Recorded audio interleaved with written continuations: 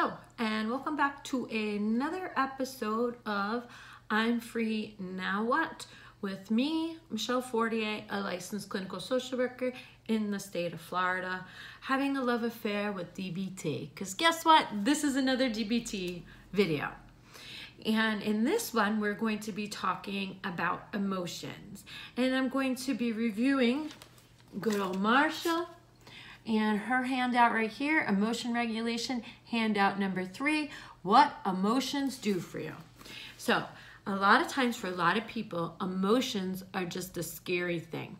They don't like feeling them, they don't like experiencing them, and a lot of times they try to suppress them. All of which are not a very good idea because emotions do stuff for us. That's why they exist, that's why they're here. They are something that helps us survive and be able to make effective decisions for our lives. So this handout right here, it breaks down what emotions do for us in 3 different ways. So the first thing that emotions do, it allows us to be able to organize our behavior. And what does that mean? That sounds like, very complicated. What that means is that our emotions, when we're feeling strong emotions, allow us to act quickly when we need to act quickly. And what that means is that if we are encountering something like somebody breaking into our house and that elicits a sense of fear in us, that sense of fear, that emotional response will allow us to have the ability to think quickly to get out of the situation. If we didn't have that emotion of fear, we would sit there and, kind of ponder, should I go? Should I not go? What should I do? And so with this sense of fear, we're able to react quickly to a situation. It's the same thing if we are a parent and we see our child drowning in a swimming pool. It's that sense of fear that allows us to react quickly, jump in, and save our child. If we had to sit there and ponder and think and reflect, and we didn't have that emotional push, we wouldn't get these things done, and the child would drown.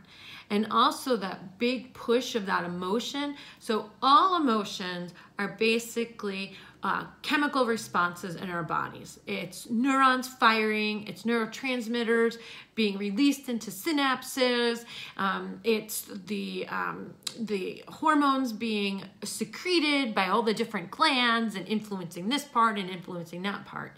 And in particular, fear dumps adrenaline into our system. And that adrenaline allows us to, it takes the blood away from non-vital places and puts it in vital places so that way we can protect ourselves. Our breathing changes, our pupils dilate so that way we can see the situation, because when you're in a fight-flight response, we don't really need to see fine details. We need to be able to see a wide open space so that way we can quickly decide what direction to run in. We also then can quickly decide what needs to be done with a big picture. That emotional response also shuts down that high thinking part of our brain, so that way we're not sitting there in the details. We're there with the big picture and making good snap decisions on what needs to be done. So that fear response allows us to react quickly because of all the physiological changes that happen when our fears kick in and that adrenaline gets dumped into our system. It's the same thing with a lot of our other hormonal responses. Like when we dump oxytocin in our brain, that allows us to feel connections to other people. And those connections, they allow us to be close and to develop emotional intimacy. So our emotions organize us to act in a certain way. And with that, these things can allow us, especially with adrenaline, it allows us to save time when we need to make quick decisions. And then also strong emotions can help us to overcome obstacles that are in our environment. So that's like those people that like they have that sense of fear or danger, and they're able to lift cars and crazy stuff like that.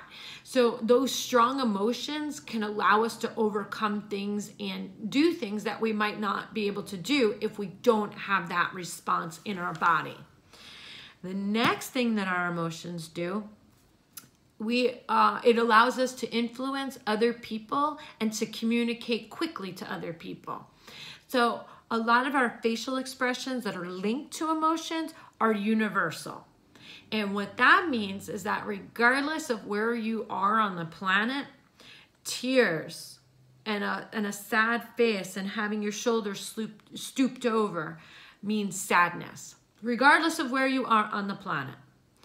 Having a scowl on your face and scrunching up your nose and clenching your jaw in your hands, that means anger pretty much everywhere on this planet. So these are bodily responses that communicate quickly to other people. And that allows us to get messages across much more quickly and effectively than using words. Because if I just say, I'm very angry today, nobody's going to really listen to that. It doesn't do much. But if I go, I'm very angry today, and my tone of voice and my facial expressions and my body language say I'm very angry today, I'm communicating quickly, effectively, and strongly. And so people are able to get that information a whole lot faster than me just saying it. And when it is very important to communicate a message to somebody, like one of the examples that they give that I absolutely love is you're on the beach, you're down by the shore, and you see a tsunami coming in. And you're like, oh shit, there's a tsunami coming in. If you go back up to the shore and you say to everybody, hey guys, there's a tsunami coming, and you just say it in this relaxed kind of way, do you really think anybody is going to listen? I highly doubt it, because they'll be like, there's no emotional urgency. It can't be that serious. But if you run up to the beach and you say, everybody, there's a tsunami coming, I pretty much guarantee you that most people, if they have, any intelligence, they're going to stand up, look, and go, oh shit, they are right, I got to get out of here. And so that emotional energy allows us to communicate to other people so that way they can act. Now, this can have a downside, and let me tell you this downside. So sometimes people in our lives, they'd want to ignore what we're saying, or they want to downplay what we're saying. So what happens is if we ask for something simple, like, hey, do you think you could wash the dishes?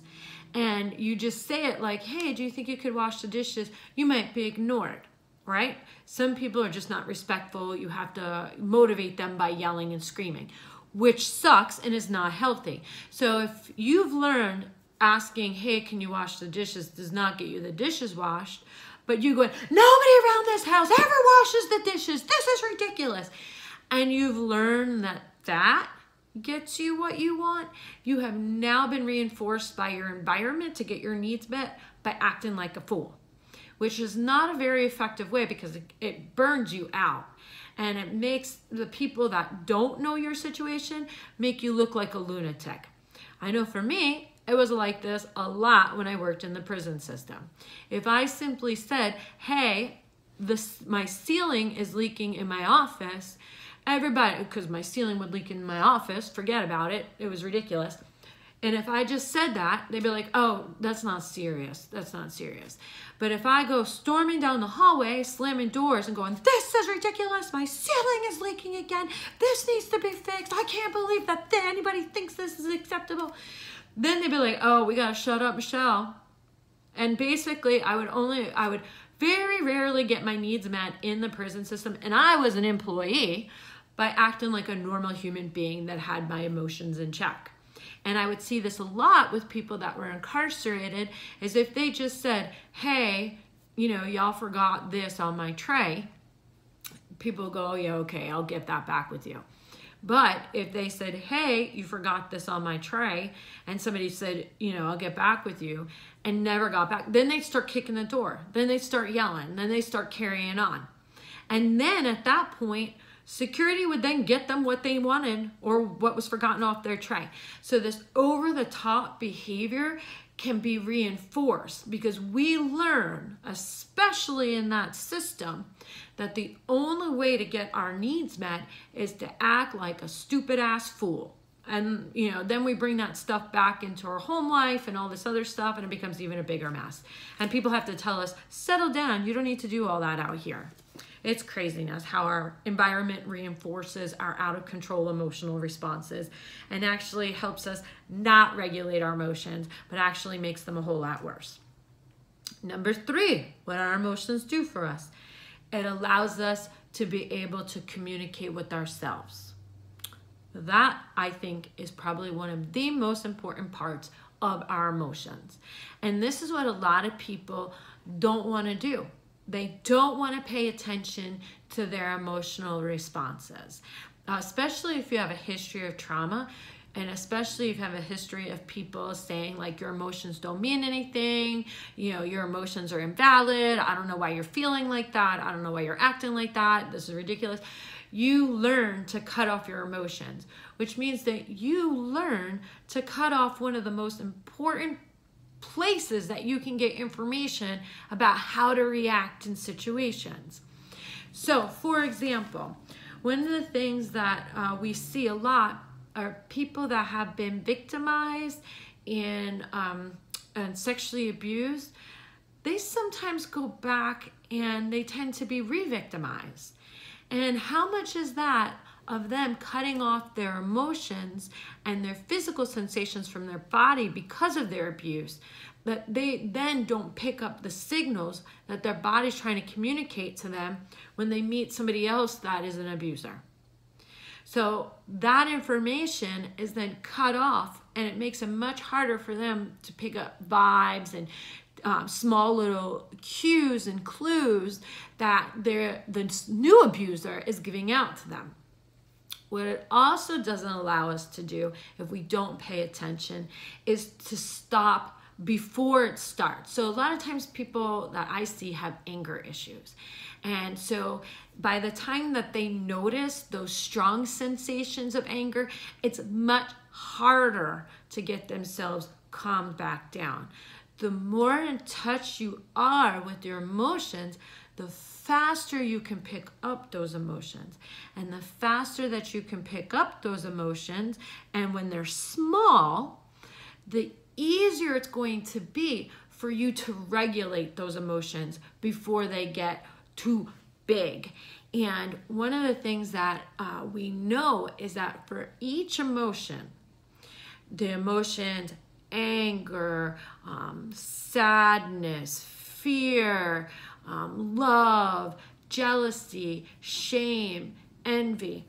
There are things, events that occur that push us to feel those emotions. And sometimes we're not even aware of those events that are pushing us to feel this way. So if we're able to identify the emotion, we can then identify in our environment what's going wrong that has us feeling this way. And then there's also our thoughts and our interpretations about events are linked to emotions. And so if we're able to sit there and say, I feel this emotion, what could be my interpretation? Then we can be able to change that interpretation or pay attention to that interpretation. And that gives us information. Also, our emotions are all linked to certain physiological things that go on in our body. So if we notice that our hands are clenching and our heart's beating faster and our jaw's getting tight, those are all sensations of anger. And if we're in touch with our bodies and we can start paying attention to that stuff, we can stop that whole anger response from happening. If we have anxiety, if we have fear, then we're able to start noticing, okay, I feel my heart beating a little bit faster. I'm feeling like my breath is speeding up. I'm feeling, my hands are starting to get sweaty, all these different sensations. Then you're able to recognize much earlier when you're starting to have panic and able to start putting in your coping skills to reduce that anxiety response. It's all about figuring out what your emotions are trying to tell you. And one of the important things, so there's like a cognitive distortion, or there's an issue where because we feel a certain way, therefore it must be true. And so in DBT, we learn that while all our emotions are valid, they all give us information, sometimes our emotions don't always fit the facts. So what that means is that especially if we have panic disorder or we have panic attacks, our body is telling us danger, danger, danger, danger, and our emotions are telling us danger, danger, danger, but there is no danger, danger, danger. And so we need to establish that although we are feeling this feeling, when we look at our environment, when we look at what's going on, our emotions might not always fit the facts. So that whole thing, I feel this way, therefore it must be true, we know that that's not true. And so our emotions also give us the ability to be able to look at our situation and then figure out what is the fact and what is not. And if it's not a fact, or if our emotions don't fit the facts, there's a technique to start letting that emotion go and working through that emotion, so that way you can have a more appropriate emotion that will fit the facts.